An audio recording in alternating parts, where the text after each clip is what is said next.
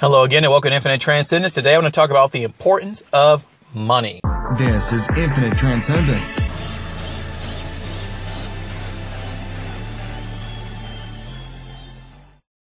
And when I talk about money, I'm not talking about like making money and saving and I've talked about all that before. I mean money itself. Like, what is the purpose of money? Like the dollar bill you hold in your hand. Actually, I have a dollar. I never usually carry money on me anymore.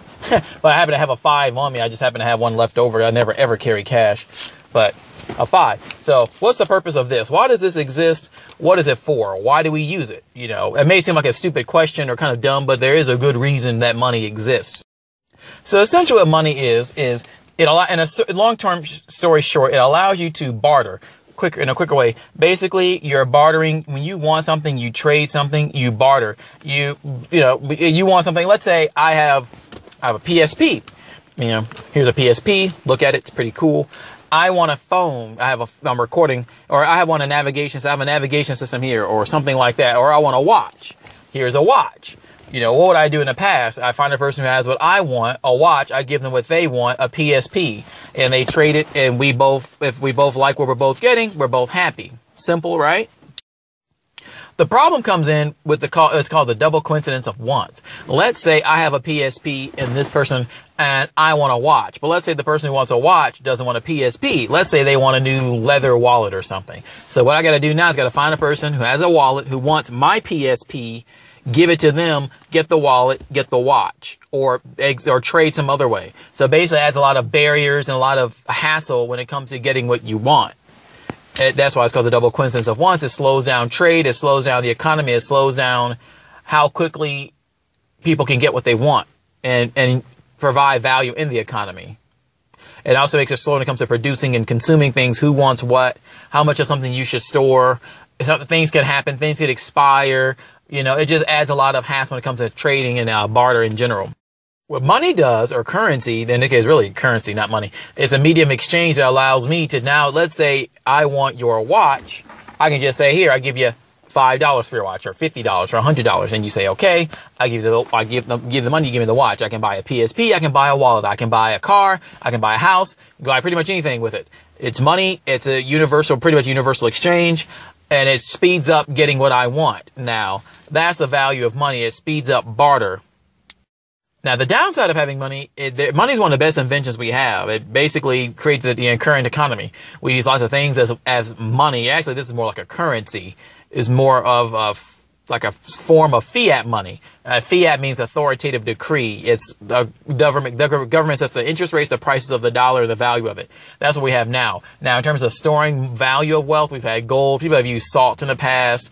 And if you notice, the coins have edges on them because in the past, the rulers would shave off the coins, which was inflation. They would try to devalue the currency by shaving the coins and making it seem there was more money than there's worth, which made each person poorer. So they put they put edges on the coins, which have nowadays just inflation. So the government basically just prints the money. They monetize the debt by the Federal Reserve, which makes the value of each dollar go down now. Yeah, I'm sure you have a grandparent. You probably heard them say, well, back in the day, this cost this. I can tell you myself, I'm not even that old, but I remember when I was a kid, a candy bar was like a basic Hershey bar was 25 cents. 25 cents? Yes, 25 cents. I could buy a candy bar for $0.25. Now, and then when most of my life is about 50 cents when I was a teenager through most of my life. And now I went to the stores like usually 75 cents if you walk in and get a candy bar in most stores. So it's steadily going up and up. So basically what this means is the government makes you poor. The more you have to increase the price. I've had to increase the price of my own services and things over time. It's because the cost of living has gone up so much that what you buy with each dollar becomes less and less. How does this happen? Well, the government promises people things. People vote for things. And then the government promises that they either have to tax it, borrow it, or inflate it. They can only tax so much because generally people who are taxed on the upper incomes, but eventually you can't tax them forever because it hurts the ability to create jobs. If you borrow, you got to pay it back with interest. So what they do is they just inflate. And a lot of people don't realize this. And generally the poorest people who have the least amount of money don't realize that each dollar they have buys less and less. So it's harder and harder for people to get by. Once you combine that with the a lot of the unemployment, and ability to find good quality jobs and jobs going overseas and lots of other things. It creates a lot of pressure and problems on people that lowers their standard of living. And when people have this happen, they turn to the government for more help, and the government passes more laws, and then you get a continuous cycle of the same thing until it, bankrupts. We're a lot of debt now. We have a lot of money being printed, and that's what basically happens. So that's what money is and the value of money. That's why we have money as a medium of exchange. It expedites barter. You can always exchange some things you can do as a hedge. Maybe you could you may not spend money on everything. You could always try to barter certain things or barter services for certain things. Maybe not everything because that would be too slow, or do more things yourself, or find a professional. Like a lot of times people will find an accountant and they'll provide a service for the accountant. The accountant, gives them accounting services. People do things like that because it's easy and the government can't really deal with it. The government can't track it and trace it as easily. And it's just, just more a simple way to get things done. I mean, you're bartering. It's good. It's a good thing. People barter on the internet. You can barter. I know on Craigslist they have some bartering, if I'm not mistaken. I think I've seen it before, but you can try things like that.